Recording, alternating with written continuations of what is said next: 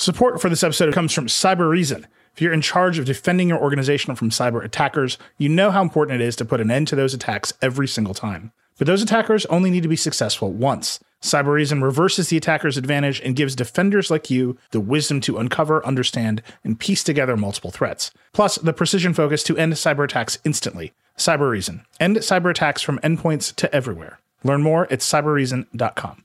But there's one thing this year has taught us. It's that your website is your only pandemic-proof asset, but not if it's broken. Websites that have all the form often lack a very critical function, search.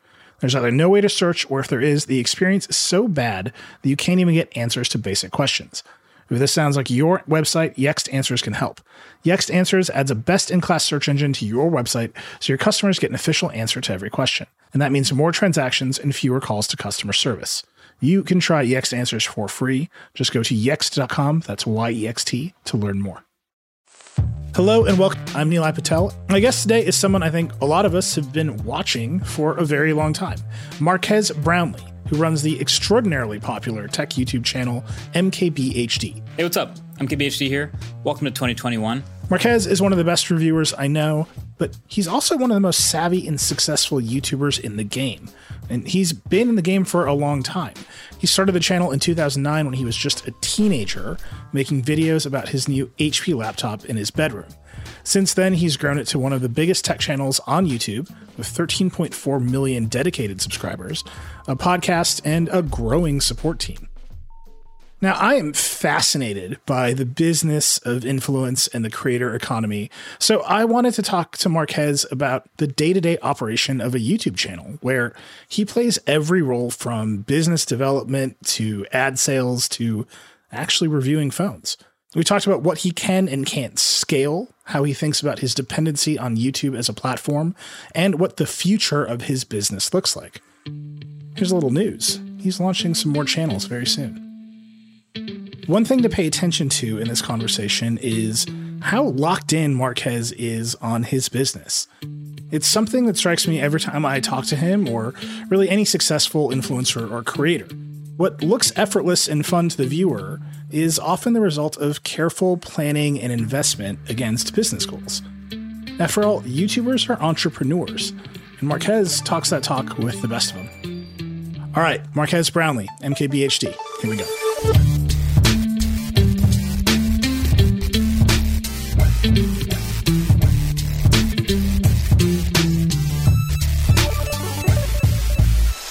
Marques Brownlee from MKBHD Incorporated. Sure. Welcome. Thanks for having me. Sorry in advance for all the noise. There's going to be random noises. What's the random noise? We're in a building surrounded by other random tenants who make noises and have construction sometimes. So it just happens. How does that work for you when you're shooting your videos? Oh, man. Well, usually it's quiet until I turn the mic on or hop on a podcast like this. Then they make lots of noise. And we just kind of wait till noises stop. It's not ideal. You got to embrace uncertainty. Exactly. I mean, I'm very used to it.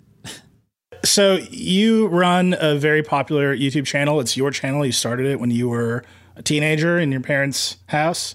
I think a lot of people listening to this kind of know your story, but give folks the quick version of that journey. Sure. So I was a teenager in high school and was always into tech, but I had to make a big purchase. I had to buy a laptop. And so I watched a whole bunch of YouTube videos on which laptop to buy. Finally bought a laptop and saw some other stuff with the laptop that I didn't see in those videos. So my natural response was turn on the webcam, talk about those things, upload it to YouTube, just in case someone else watching videos to choose what to buy could see that. And so that kind of snowballed into just making all kinds of videos with the laptop and then the software and the cooler and the mouse and the keyboard, and just turned into a tech YouTube channel. And here we are.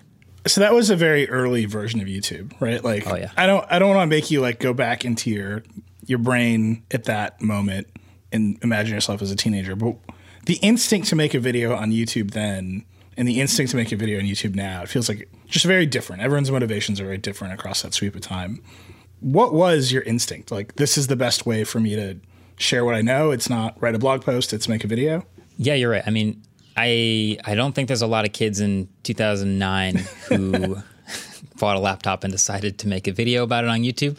But I don't know. I think there was something about all those videos I was watching that I really enjoyed, and they helped me a lot in my purchase decision. So I felt like the best way for me to, like, I couldn't believe I was finding something that I didn't see in those other videos. So I was like, the obvious answer here is to add to that collection of information. So when someone else is choosing what to buy, they can make a better choice than I did. You know, they can watch my video and realize something they wouldn't have seen in the others. So yeah, video is it was a natural medium. I've never been much of a writer. So yeah, video just felt like the place to start. You were making those videos because you wanted to help people out. Now you run a fairly large operation. I actually just saw you tweet you're hiring like 6 people. How big is your business? How many people does it have? And how many people do you want it to be?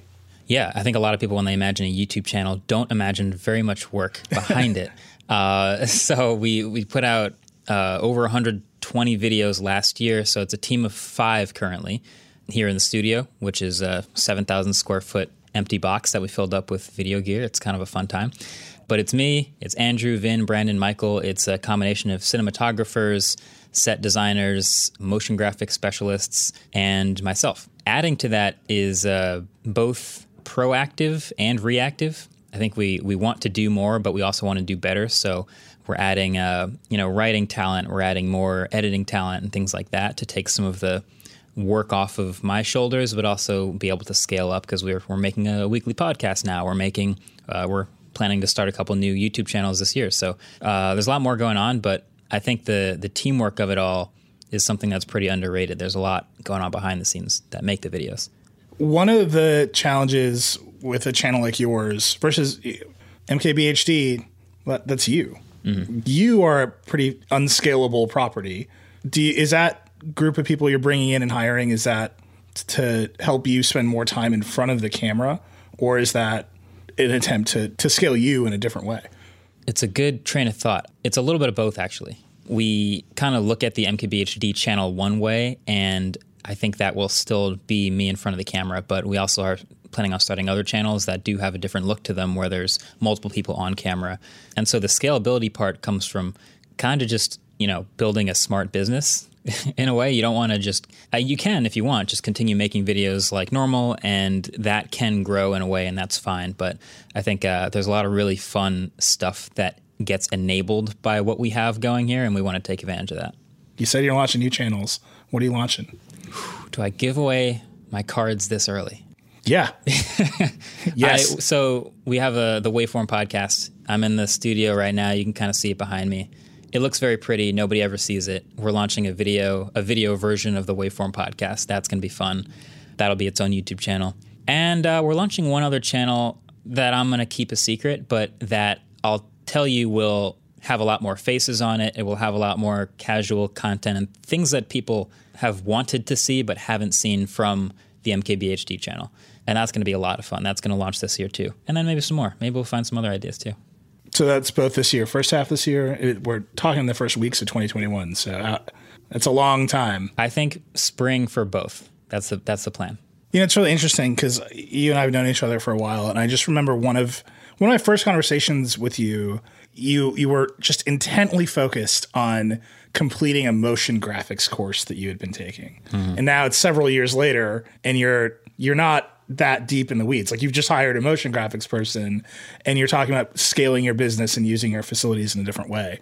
So I always ask people, what's your decision-making framework? But I think kind of a different version of that question for you is, how has that changed, right? Like, you've just been working for yourself since you were a kid. Now you're running a large business. There's people who depend on you. How has your framework changed and how is it growing? Yeah. So here's the way I like to think about it. And maybe this is a weird analogy, but stick with me. So I think of myself, first of all, a YouTuber is a bunch of different jobs in one. Let's say you're a tech YouTuber. Part of your job is writing. Part of your job is being on camera. Part of your job is shooting the video. Part of your job is editing the video. Part of your job is promoting, uploading, sharing, and content strategy and all that stuff. And so I kind of thought of myself as this business was growing and as I was making these things, kind of like an octopus, where I have one arm doing one thing, another arm doing one thing, and some are more precious than others. Like the on-camera or the writing or the editing are very important to what makes an MKBHD video. But it turned out that I was able to find talented people that I could cut off one of my arms and hand it to them, and they could do a way better job with that part of it, whether it's being behind the camera or cinematography or motion graphics, like you mentioned, and really take that way beyond to the next level. So the entire channel and the entire project benefits from me not having to control every single part of it, finding people who are way better at these things.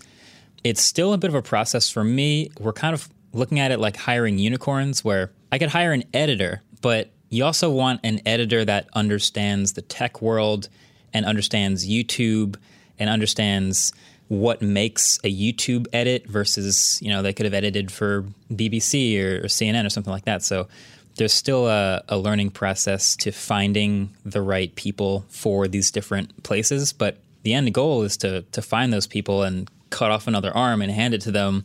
And this beast of, I don't even know what analogy I'm building now, but an octopus whose arms are chopped off. It's an octopus with no arms. Yeah. It's kind of like a jellyfish situation. Exactly. Is that how that works? I don't think that's how I don't run our science team. Well, that's like a really interesting way of thinking about it, because that's how normal organizations scale, right? You delegate some chunk of the work to someone else, you put them in charge, you hold them accountable for it. It's still your face, though. So even if you send the work out, you still got to manage it and, hold people to your standards. And the thing you said about finding people who understand YouTube is really interesting to me, because those people tend to be YouTubers, but they don't necessarily get to be YouTubers when they come work for you. How do you manage that dynamic? Yeah, that's definitely something we think about a lot. So part of it is you find people who are either already YouTubers and willing to put that skill towards something new. And we also highly encourage people to just do their thing and freelance and run their own channels on the side, and that's fine. But yeah, it's kind of it's kind of tough finding that right person. That's why it's taken so long, by the way. We have 5 people here now. I'm sure I would have been hiring all year last year if there wasn't a pandemic, and we would have been, in the midst of what we're trying to do now. And it is definitely a process trying to find the people who will actually, be dedicated to the exact thing you're trying to do. Yeah, it's interesting. You said we a couple of times. Yeah. Who's the we in your equation? Yeah, so I still have a couple precious arms, which is the edit. I still edit 99% of everything. I have the motion graphics and cinematographers, I'll call them, Vin and Brandon, who will just go in on like 8 hours of editing for the first 7 seconds of the video, the intros, the fun stuff like that. But I'm 99% of the edit. I'm writing everything. And I think at the end of the day, like you said, it's still my face and I'm on camera, and it's still my presentation of my ideas and things that I'm sharing. But the we is, so Andrew is sort of a co-producer, assistant, whatever you want to call it. And we kind of share the vision of how the thing grows and what we want to make. And I say we because I just like to give credit to the people who've made it possible. Like when the pandemic started, it felt kind of like a throwback where it was just, I kind of gave everyone a chance to get home and stay safe, and it was just me and the camera again. And I was like, this is kind of how it started. And yeah, it's really hard to make the stuff you want to make. So yeah, it's definitely, it's a team process, and I like to give credit for that. We've basically shot all of our videos with my directors on Zoom, and I'm just like, man, this is not even close. It's very fun, and then that novelty fades, and you're like, I miss having everybody here. It sounds like you've got people back in your studio. You're working as a team again. Right.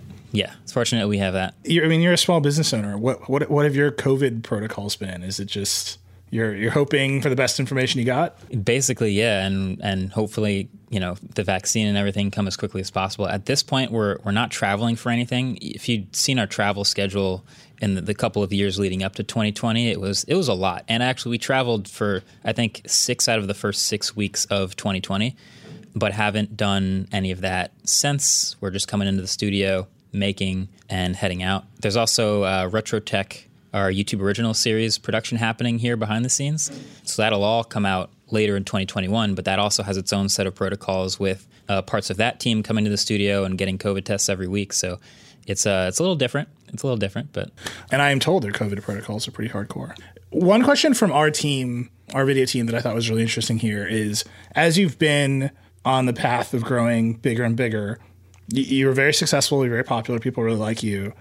You haven't had a boss. How do you grow and improve when sort of the audience is just overwhelmingly telling you that you're great? Like, where do you find the incentive or the self-criticism to improve? Because you've definitely obviously wildly improved over time, but where does that really come from? Oh, thank you. I, from the beginning, always had a sort of a driving light, whatever you want to call it, to make what I would want to watch. And you can sort of expand that into running a channel that I would want to subscribe to. And I watch a lot of YouTube. I watch a lot of tech videos. I watch a lot of all kinds of other videos. And so I get inspiration from all kinds of places. So it is great to see comments and people enjoying the videos and enjoying the higher frequency of videos and the better production and learning more from the Explained series and all sorts of other fun stuff. But at the same time, there's a lot more that I see that I'm inspired by and more stuff that I want to make. And so that's ultimately what it comes down to. It's just an internal driving light of like, it would be cool if we could also make more of these. And, we don't do enough of this and we could do better at this. Let's try to do all that. I don't think I think it's sort of a moving goalpost situation where we do improve and we achieve goals that we set out for ourselves. And then as we arrive at that horizon, we look forward and we see, there's some other cool stuff we could do too. And so we attack that too. Give me a sense of those goals. Are they, I'm guessing it's not, but there's some goals that are very quantitative, like view counts. We're going to increase view counts. There's some goals like just sheer number of videos on the channel. We're going to produce more. And then there's obviously qualitative goals, like we're going to attack this format and be really good at it. How do you set and define those goals? Yeah, a lot of it is because we're on YouTube, it's a little bit driven by the platform. So those quantitative goals that you mentioned are, honestly, a lot of it is tracking metrics and viewer retention and making sure you can quantitatively confirm the quality of a video. We've never really set view count goals, but we did have a goal to make 100 videos in the calendar year, and we did end up doing that, which is great. But a lot of that stuff that we're aiming for is more, I guess qualitative is the word, but it's hard to define. It's like we watch stuff and we want to make good stuff, and we're inspired by things we watch off of the platform, on the platform. We just had this whole conversation this week with the team about how we can do Retro Tech Season 3 even better than Retro Tech Season 2. So like a lot of things are just sort of, it's like the eye test, really. Like it's a visual medium. We're making stuff for people to watch, and we end up getting goals about more things we want to watch. And I think as a creator, a lot of people have that same experience. Your taste is a little bit above your actual ability. So we go out and shoot for a whole week and make a car video, and we watch all our footage back and we're like, I think we need a camera car. I think we need to change some stuff. So you do the best you can with what you got, but I think you're always looking up. We're going to take a quick break, but when we come back, I'll ask Marques about the specifics of how he makes money on YouTube.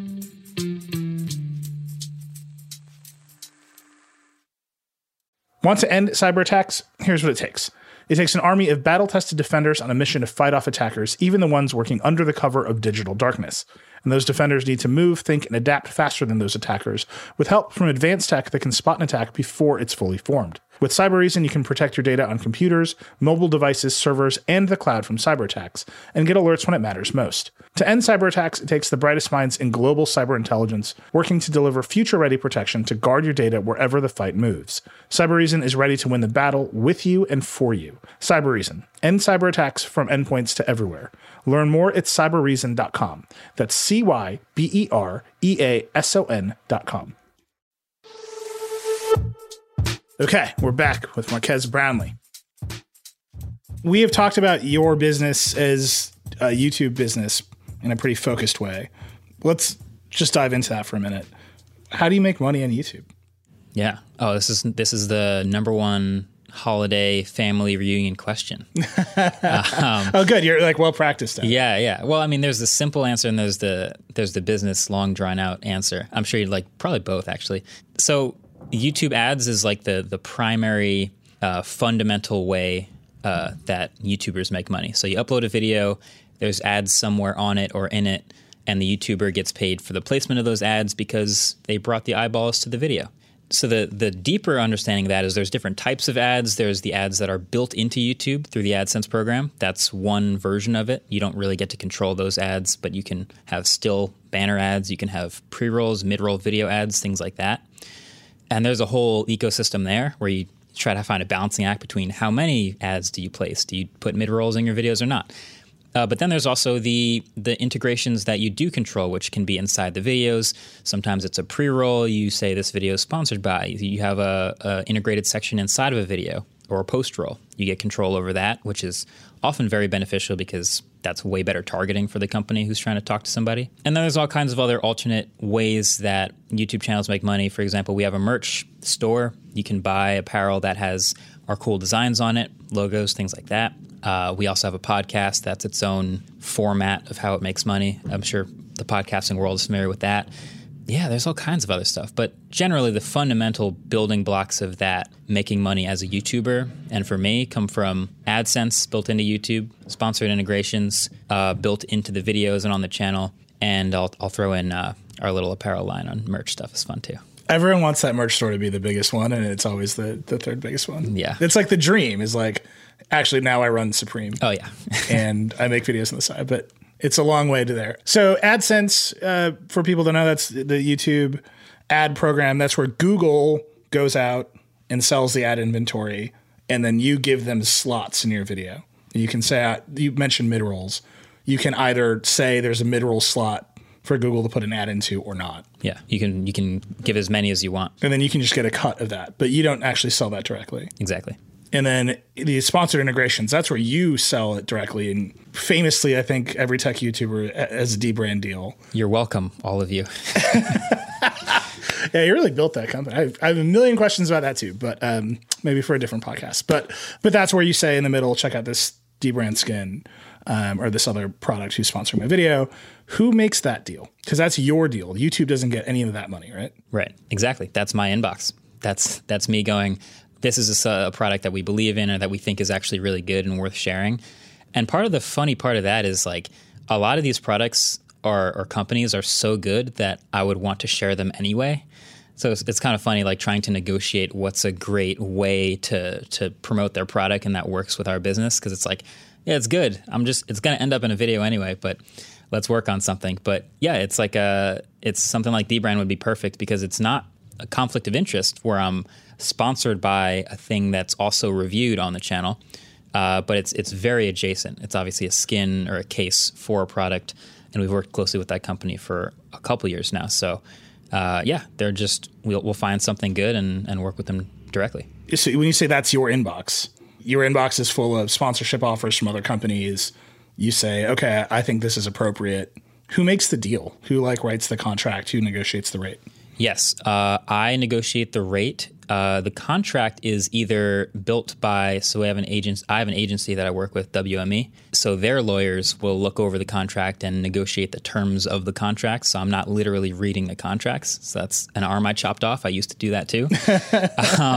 So that's great to have them. They take their cut, obviously, for also bringing some of those contracts and those companies to my inbox. But at the end of the day, it's like, if you could see the amount of stuff we say no to, it's just like a constant flow of, we want to be on the channel, we want to be in a video, and finding the stuff that really makes sense. And then that's just me going, let's see how we can make this work best.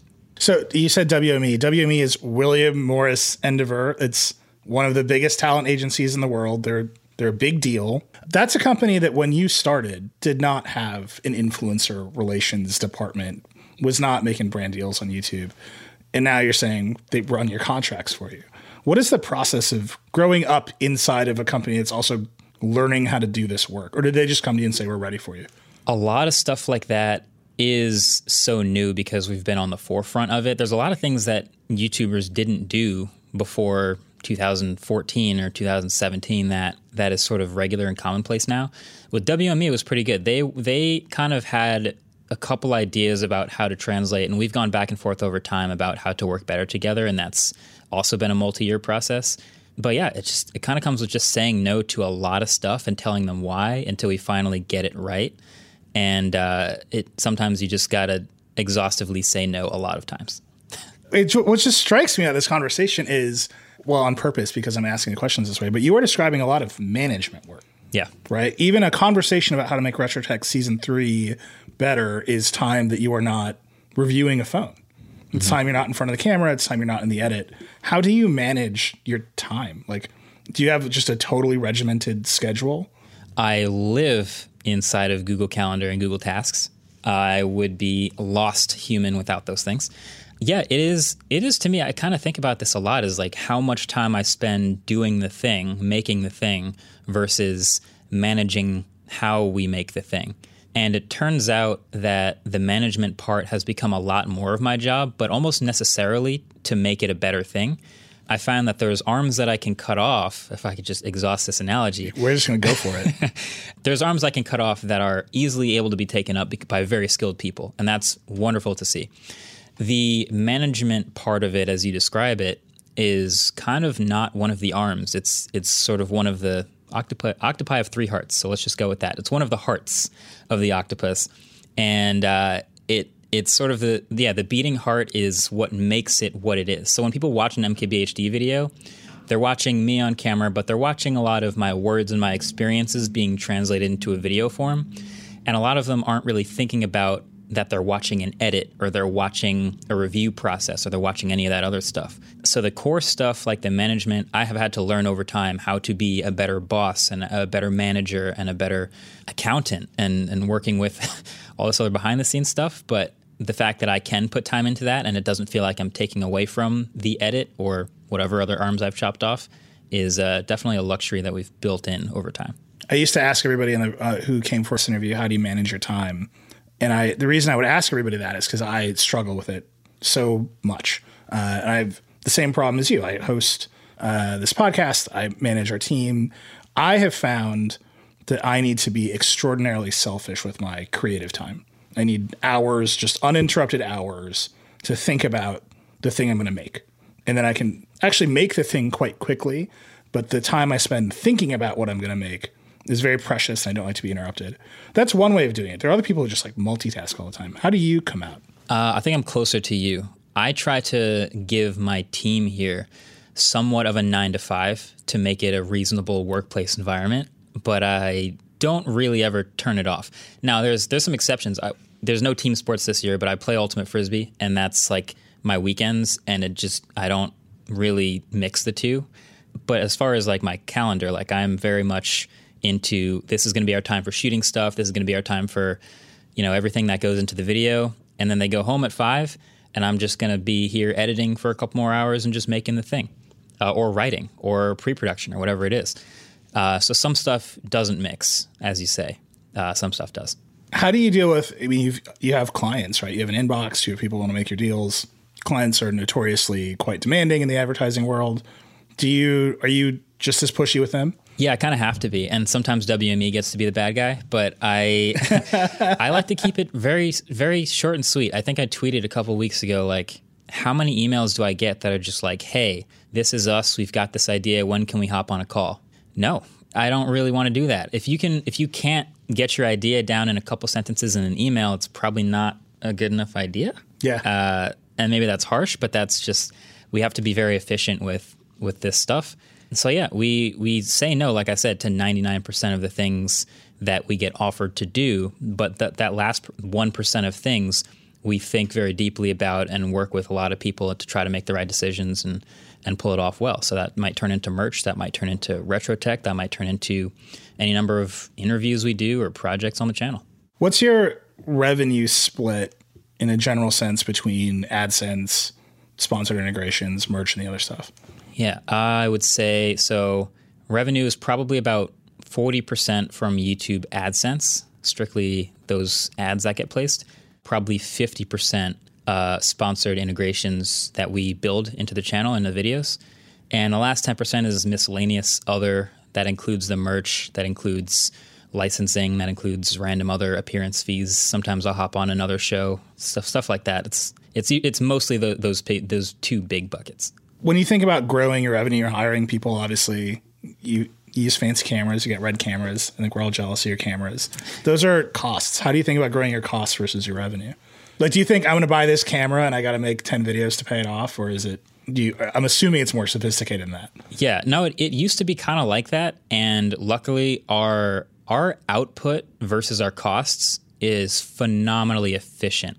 Again, it used to just be me and a camera, and I didn't have a studio, I didn't have a team, I didn't have employees. It was literally just me doing it in my spare time after a college class. So my expenses were food and more gear and like my cleats for that weekend. So yeah, it didn't really have a process back then. Today, it is a little more of a balancing act. So now we do have the overhead of the studio. We have taxes might be my biggest expense, honestly. But we obviously have equipment to buy, and again, it's not even necessary equipment, but it's like, what will help this project? What will help this team work well with the workstations everybody uses? And I guess, yeah, you can kind of think of it as like we don't think of revenue on a per project basis, but I think I imagine it more on a monthly input output, where if we, let's say, don't do any sponsored integrations for a month and just have this much AdSense coming in, what's the difference between that and how much we're going to have to pay for salaries and studio and equipment? And if we can spend that, great. If we can put it back into videos, even better. So if you're not cost per project, which makes sense, like the standard TV network executive way of thinking about costs is cost per minute of video. That's how a TV show would get its costs measured versus its revenue. Is that more of where you're at? Is we've made 100 videos, it costs this much to make, we made this much money, we're ahead for the month? I don't know that it's, I don't know about per minute. I think it's still pretty broad for me in like a per month, per quarter basis, where it's like quarter one, we will probably overall not have nearly as much like room to work with and put back into videos as quarter 3 or 4. But none of it is ever so negative to the point where I have to think too hard about it and make business decisions based off of that. So I guess it's luckily something I don't have to think about very much. If we now this might change because we're hiring a bunch of people, we're thinking about building the space up. This might eventually be a thing where it's like we better make the money back. But at the moment, we haven't had to think too hard about it. Well, one thing that's really interesting is you don't have slots. Like a TV network executive thinks in 30-minute increments. Yep. So once you have that fixed through the day and you've got a bunch of producers competing for those slots, I think it's very easy to. You can see how they ended up at cost per minute. Yeah. Right. Like how much does this 30 minutes cost us? Right.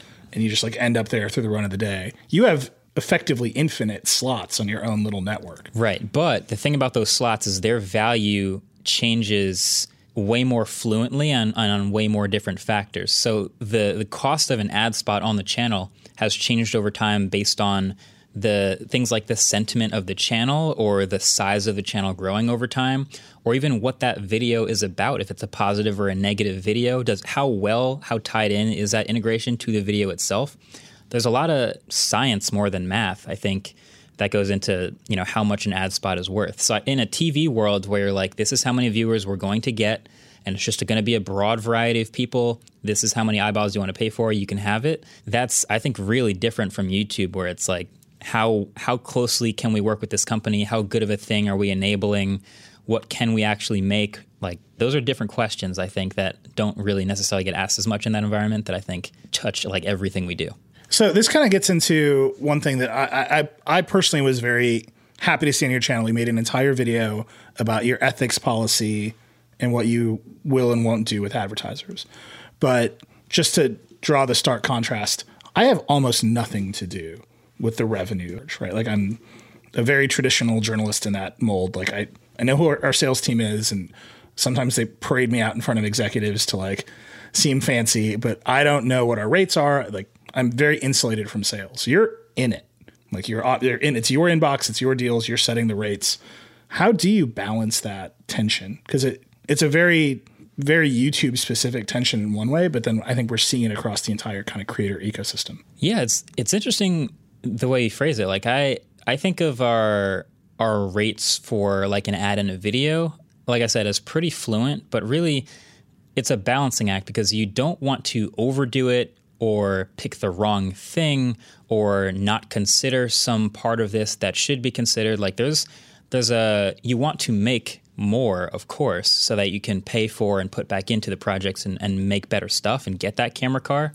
But the other end of that seesaw is like you see channels that do way too many ads, or you see, and again, it comes down to like what I would want to watch. When I'm watching a YouTube video and there's 3 mid-rolls, that feels a lot worse than 0 or maybe 1 mid-roll. You don't pay for YouTube Red? Well, I do, but like I said, I have to consider that. Like if I didn't have it, I would really dislike 3 mid-rolls. So despite me having YouTube Red, I never put 3 mid-rolls in a video. It's 0 or maybe 1 if there's a good spot. And so that applies to the ads that we build in and make ourselves too. Like if it's a bad product, it's not worth doing it at all, even if we would have made a ton of money. if it's a bad integration or if it's a bad company to work with. There's all kinds of reasons why it could be the biggest check that's ever been in the inbox, but I have to say no because it just doesn't fit. So that fit is often more important than the math of the per minute or per project basis. You said Dbrand was great because it was adjacent, but it's not something you review. Have you done deals with companies whose products you review? I've done deals with companies whose other products I've reviewed, but I've never obviously done a review and that is sponsored. And the closest I've ever come is doing like a sponsored video of something like, for example, a Lenovo laptop where I didn't review it, but I've reviewed Motorola phones in the past, and Lenovo owns Motorola. So it's tech stuff, but obviously once you do a sponsored bit with that tech, I'm not reviewing it. I've even seen channels where you can review that thing, but you can also disclose your relationship and your past sponsored projects with them. I have a couple friends that have their entire channel sponsored by a company and review all of that company's products. And as long as the audience knows about it, it's fine. So everyone draws their line in the sand in a little bit of a different place. But for me, yeah, I've never reviewed a thing and done a sponsorship with that thing. Yeah. But say, I don't know, Motorola is a good example. You just brought them up. You have an ongoing relationship with Motorola. You get their next phone and you're like, this is a bad phone. I'm going to give it a bad review. Do you consider the negative commercial implication of that bad review on your sponsorship business going forward? Yeah, that's one of the most interesting, weird areas on YouTube. I didn't realize that people thought that way until it started happening to other people. So I've given lots of bad reviews in the past of things I really don't like. And that has never had any effect on my relationship with the company that made that thing, at least as far as I know. Maybe internally they're all raging at their screens. I don't know. But they are. Yeah, they are. But the access to the product, the way the review program works, none of that has ever changed. I don't think I'm blacklisted from anywhere. But I don't think that is necessarily true for every channel of every size. And so that's a decision that others have to deal with more than I do.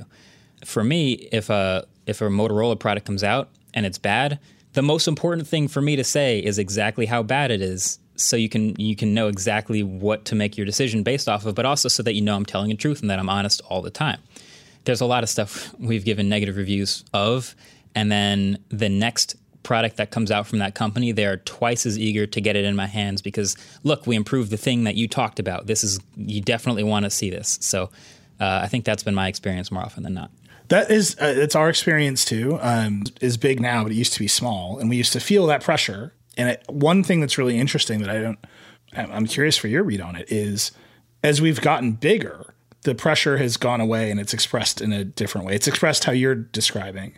They fixed the one thing you complained about, so now they definitely want the positive review this time. And it's like, well, no, hold up, you're not getting an entire video on how you fixed one keyboard. We're going to talk about your whole product. Did that change for you as you got bigger, or was it always kind of the same because you were on that early curve?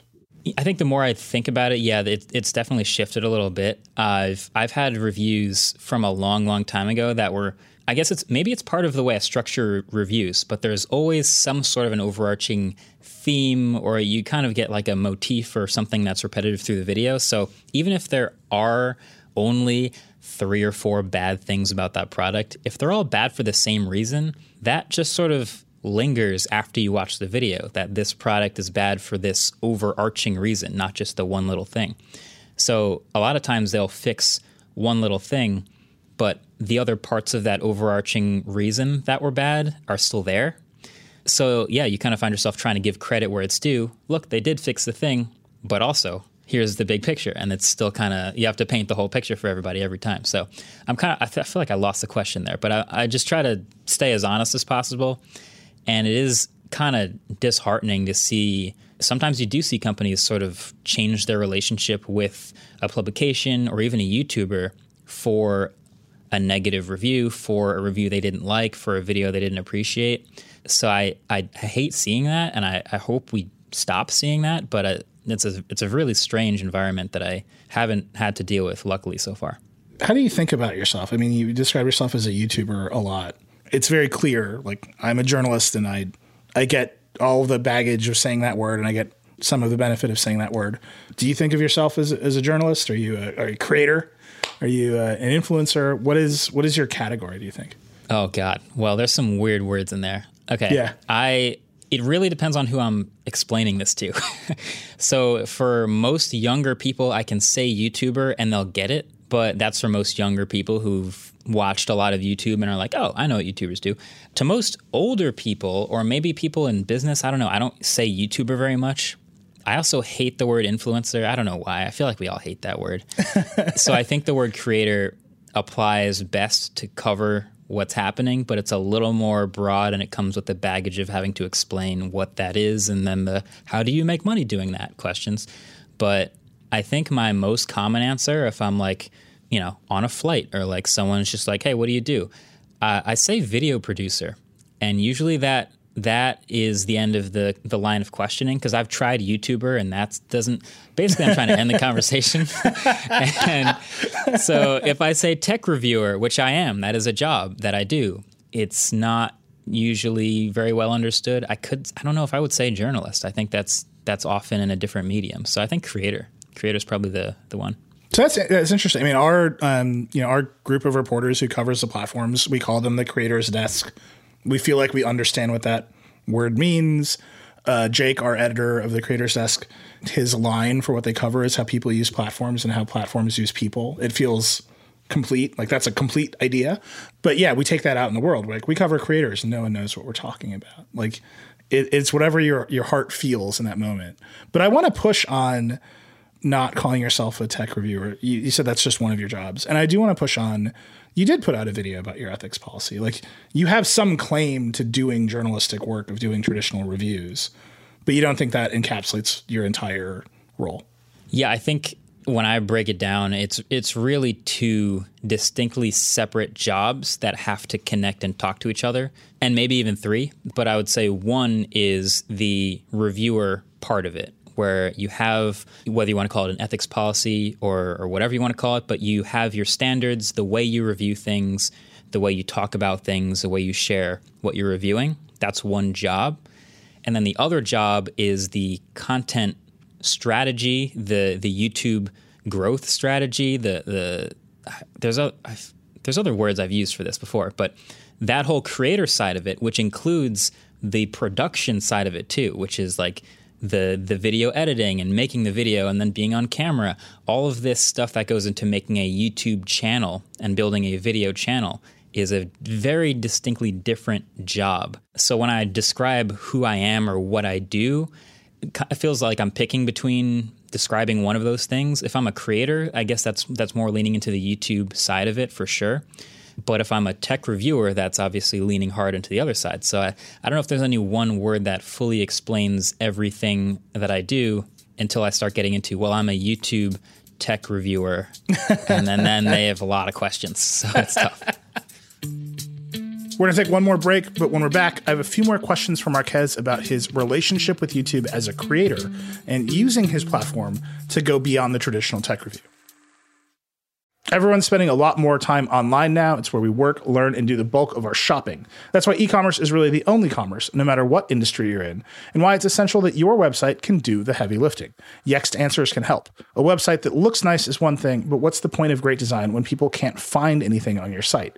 Yext Answers adds critical function to your form by adding a best-in-class search engine to your website, so your customers get an official answer to every question. And not only will Yext give them a direct answer, you can also include key calls to action like buy now or schedule an appointment. That means more transactions for your business and much happier customers who will come back again and again. The best part, you can try Yext Answers for free. Setting up is easy. Just go to yext.com, that's Y-E-X-T, to start your trial and learn more about how Yext Answers can help your website grow your business. With the arrival of a new year, it's not a bad time for a mental health check-in. Maybe you'd like to give therapy a try for the first time, or you're feeling ready to try it again. Whatever the case, BetterHelp is here for you with licensed online counselors who are trained to listen and help in areas like family and relationship conflict, depression, self-esteem, anxiety, and more. Whatever you're feeling, BetterHelp can help you navigate it. Talk to your counselor in a private online environment at your own convenience. BetterHelp counselors specialize in areas like family and relationship conflict, LGBTQ matters, self-esteem, and more. Whatever you're feeling, BetterHelp can help you navigate it. If you think professional help could ease whatever you're going through right now, check out Betterhelp. First, you'll fill out a questionnaire to assess your needs, and then they'll match you with a counselor in under 48 hours. You can exchange unlimited messages with your counselor in addition to your scheduled video and phone sessions, and everything you share is confidential. BetterHelp is an affordable option.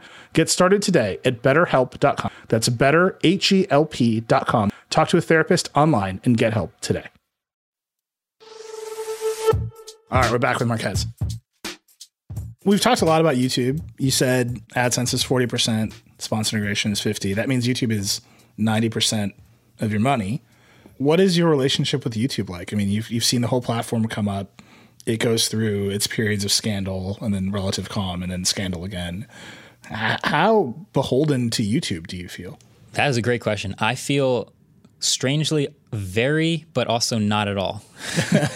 And it's kind of hard to explain, but I can try it, which is basically the audience follows the character MKBHD in a variety of ways in different platforms, whether it's Twitter or Instagram or TikTok for that matter.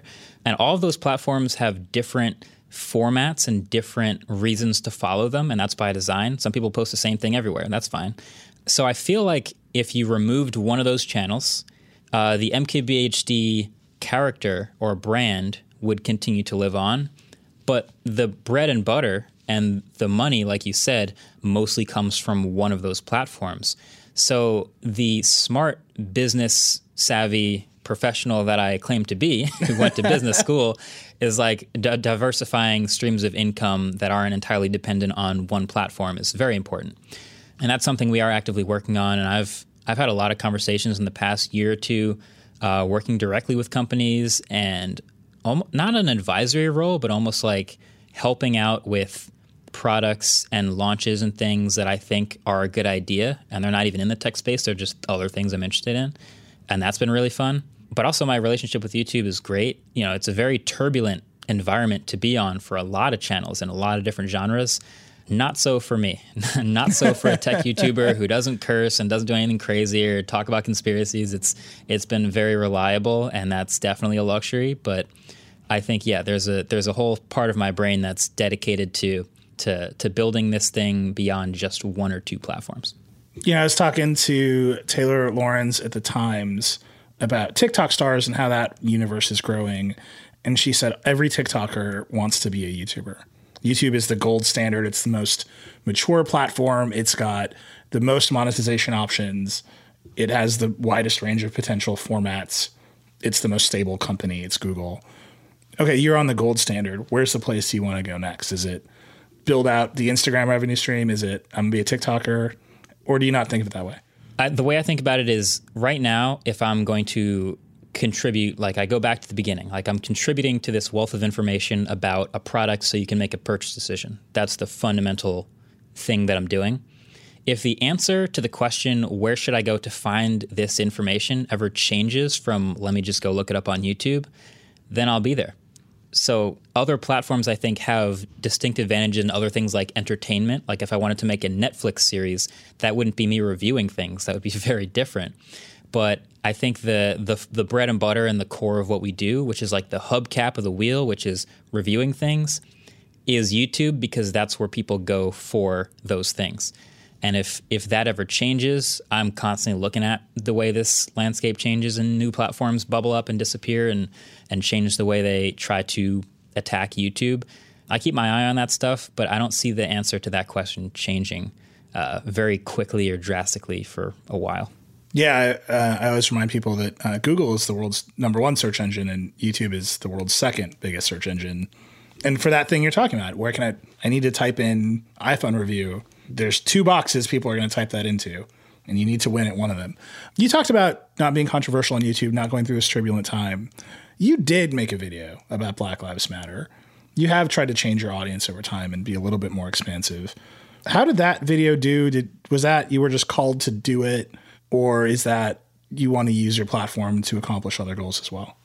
Yeah, I think a lot about what I use this platform for, because it wasn't always a platform. It was always, hey, I'm making videos about tech. If you want to watch them, come hang out. You can leave if you want. But we've built the subscriber base. We've built this platform, as it's called, over time. And I've distinctly never really used my platform to do anything other than the tech world stuff. And I think that over time I've realized that I do want to do more with the platform, whether that's giving back to charities or giving back to organizations I've been a part of in the past that have built me up to where I'm at today that I really enjoy, whether that's speaking out about injustice in this country and even in this world. I think a lot of that sort of has bubbled up, and I've realized that I do actually have a platform to speak out about it. But I've also personally always had a view that I never look up to someone for anything more than the reason that they're looked up to. So, for example, Michael Jordan, the basketball player, I know celebrity culture is different in everyone's heads, but I look up to Michael Jordan, the athlete, and nothing else about that human. And, you might look up to Marquez, the YouTuber or the tech reviewer, but ideally nothing else about me is on your radar as far as celebrity culture. But I realize not everyone thinks that way. And so I kind of try to make the best of it and use it for positive rather than negative. It's interesting because I think that's how Michael Jordan wanted people to think about him. But that is not how LeBron James want people to think about him. That is not how many other modern celebrities, like that internalized conception of celebrity for people with platforms that size has definitely shifted over time. Is that just like a path that you're on? You're like, Marquez at 40 is going to be like, I built a school.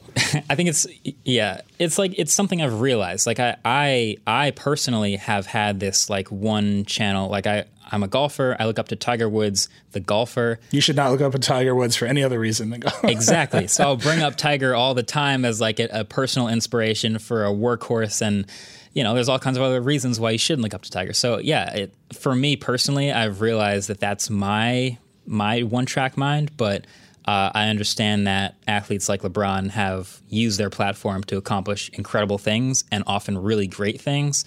And I see that as an inspiration. And I feel like me realizing that that's more often how people see that person makes me want to use it for good. One thing you said this thing about reviews that I think is really interesting, which is you're helping people make a purchase decision, which is how I think about reviews too. It's the core service a review provides to the world. And if you're not doing that well, then you might as well not think about doing anything else.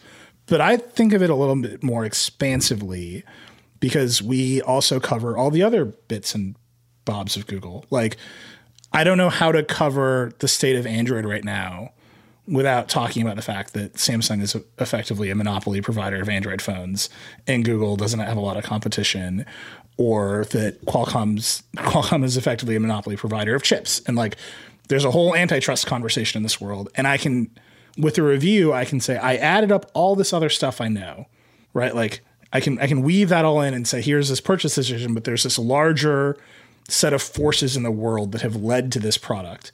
The example I always give everybody is the answer to why does my iPhone drop calls is like the United States government exists, right? Like you have to like pull it all the way out to spectrum auctions and network capacity. That is a different, that some of that stuff feels very political. I feel very political when we do it, but it's necessary to explain some of the products. You're talking about, this blend of using the platform for advocacy. Do you think that you need to engage on that sort of policy side, which opens you up to a world of political opinion? Yeah, so that's part of actually why I'm building the team up a little more this year, is because we want to cover more stuff. And I think the actual breadth of what I talk about has actually pretty dramatically expanded over time. It still is obviously in the tech world, but if you look back, I started with the HP Pavilion DV7T. My first 100-something videos were all about software and accessories for that one laptop, right? So I'm in this world. Obviously, there's a little bit more on, the iPod comes out, and now there's the iPod Touch. Now I'm talking about handhelds. And a lot of it has become the smartphone world, smartphone hardware. Smartphones come out, I'm reviewing them. But there's also now tablets and TVs. And I didn't talk about most of that stuff until the last couple of years. And now there's electric cars, and now there's 5G. And it's been growing pretty steadily because there's a lot of stories to tell for a better understanding of a viewer to pick up on all these things. And part of my goal is to continue to expand that to help, not just help people make a decision about what to buy, but to help people better understand the tech world, which I think is hard to understand sometimes. So it helps to have writing help and research help and try to get things as right as I can. But yeah, that is a pretty new goal for me and for the channel, is to help people better understand what's happening in the tech world, why it's happening, whether you should care, what part of it you should care about, what part of it affects you, things like that. And hopefully that can help them live their life a little bit easier in the future. But let me ask you like a hard question. We know that facial recognition systems are often biased against black and brown people, right? They literally just don't see us as well. Do you weave something like that into one of your reviews? Because that's something like team would cover. And so I didn't have to do the work, right? Like we have reporters do that work. And then when Dieter or Becca and I go to make the review on the channel, we just get to say it and put up our own headline and like the work is done. And we feel comfortable. I know for a fact that we have negative sentiment about that stuff. We get comments about that stuff. But is that a place you would go in your reviews, or is that too political, or is it you're building the capability to be there? A little bit. I have a little bit already, and I recognize that a lot of that comes from my personal experiences and not as much from research about others' personal experience.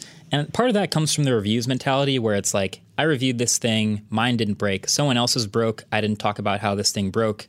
It's because mine didn't break, right? So I don't have the extra experience from others using the same product or reporting about it to know this stuff. But pretty recently in my blind smartphone camera test, I'm talking about how a lot of these cameras, when taking pictures of people with darker skin, do different things to the face than they would with someone with fairer skin. And I don't know that I've seen any sort of negative reaction to that, but that's, again, just coming from, I'm taking pictures of me. That's just something I found. So I don't know. I like the idea of being able to dive deep into others' experiences with the same thing to loop that into my coverage. But as of right now, for the last 12 years of all these videos I'm making, all of it comes from what happened to me and when I use the thing. So that would be an interesting new leaf to turn, and I think it would be a good one to start getting into. One of the things I hear from YouTubers all the time is it's a grind. Like, this is one of the best jobs you can have. It's one of the worst jobs you can have. Like, you go a week without making a video, you got less money in your pocket, right? You've obviously scaled an infrastructure around you in a much more sophisticated way than a lot of YouTubers I talk to. But you're launching another channel with other faces. Do you see 10 years from now, you're still making 100 videos a year on your main channel and you've got a network around you? Or is it eventually you're going to become a media executive and you're not going to have to actually make this stuff yourself? So my answer to that has always been, as long as I really enjoy making videos, I don't see myself stopping. So that's one. Yeah, I will be making a lot of videos in the future. But I think the thing about like starting, a new channel with new faces is like, you get to sort of play with different ideas that aren't necessarily going to land on the main channel. And maybe those turn into projects that end up being a whole lot of fun and it becomes a recurring series and it's awesome. But yeah, I think the bottom line is that as long as I enjoy making stuff, that's what I'm going to be trying to do, is make stuff. And there's probably different versions of that in the future. There's different forms of making stuff, but I like making stuff. So I think the way I see YouTube is it's kind of like driving for Uber. If you stop driving for Uber for a week, you won't make any money that week. And it's a little different, but that's the general idea. And I think adding more people to this team kind of makes it feel like putting that Uber on autopilot. So I'm not doing quite as much of the lifting, but it still has to drive. I could live in this metaphor with you for another hour. There's a lot in that metaphor. There's just a lot in that metaphor. Yes. But let me pull you all the way back to the beginning. Say you were a teenager again. You picked like a popular laptop. You got lucky. If you picked an unpopular laptop, I don't know that you'd have this career. That's a good point. Yeah. But you get your laptop right now, today. You get a new MacBook Air M1. You're 17 years old. And you're like, I found something about this laptop that I didn't see anybody else. Where would you make your first video? I would make my first video maybe out of, I say force of habit, but just because it's my gut reaction, I would make it on YouTube. You'd still be a YouTuber. I would still be a YouTuber. But I think, obviously there's a ton of platforms available today that all have different languages almost that people speak. And if I'm 17, maybe I go straight to TikTok. Maybe there's like a 7-second bit that I just want to show. And maybe that's the way to get the message out there. But I think my fundamental beginning decision was like, people are going to be looking for this. It's not so much passive entertainment. It's more active seeking out this information. So I'm going to put it where people can find it. And so for me, that's still YouTube. Do you think right now, I'm sure teenagers ask you this all the time, is it still a viable career path? Can you still start at the bottom and make your way to the top? That is actually one of the toughest questions because I struggle to give any advice to people starting today because I started in a very different time. 90-something% of the kids you ask, like, what do you want to be when you grow up? They're like, well, yeah, I want to be a YouTuber. And you're like, okay, well, they know what the world is. They know how that works. They're familiar with it. But it's, like I said, it's so saturated and it's so difficult to stand out. But it's also, at the same time, never been easier to start. So if you are cool with starting and making 100 videos and never making a dime and it's just fun for you, that's never been easier. So I say do that. Awesome, man. Well, thank you so much for all this time. I love talking to you. We got to talk more often. This is great. Thanks, Marques. Thanks for having me. Thank you again to Marques for taking the time to talk today, and thank you for listening. I hope you enjoyed it. If you like the show, please share it with your friends. Subscribe wherever you get your podcasts. Today's episode was produced by Sophie Erickson and Andrew Marino. Our music is by Breakmaster Cylinder. See you next week.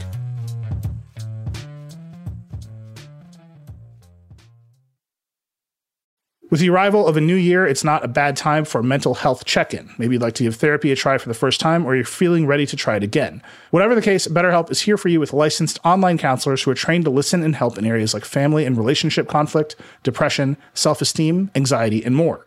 Whatever you're feeling, BetterHelp can help you navigate it. Talk to your counselor in a private online environment at your own convenience. BetterHelp counselors specialize in areas like family and relationship conflict, LGBTQ matters, self-esteem, and more. Whatever you're feeling, BetterHelp can help you navigate it. If you think professional help could ease whatever you're going through right now, check out BetterHelp. First, you'll fill out a questionnaire to assess your needs, and then they'll match you with a counselor in under 48 hours. You can exchange unlimited messages with your counselor in addition to your scheduled video and phone sessions, and everything you share is confidential. BetterHelp is an affordable option. Get started today at BetterHelp.com. That's BetterHelp.com. Talk to a therapist online and get help today.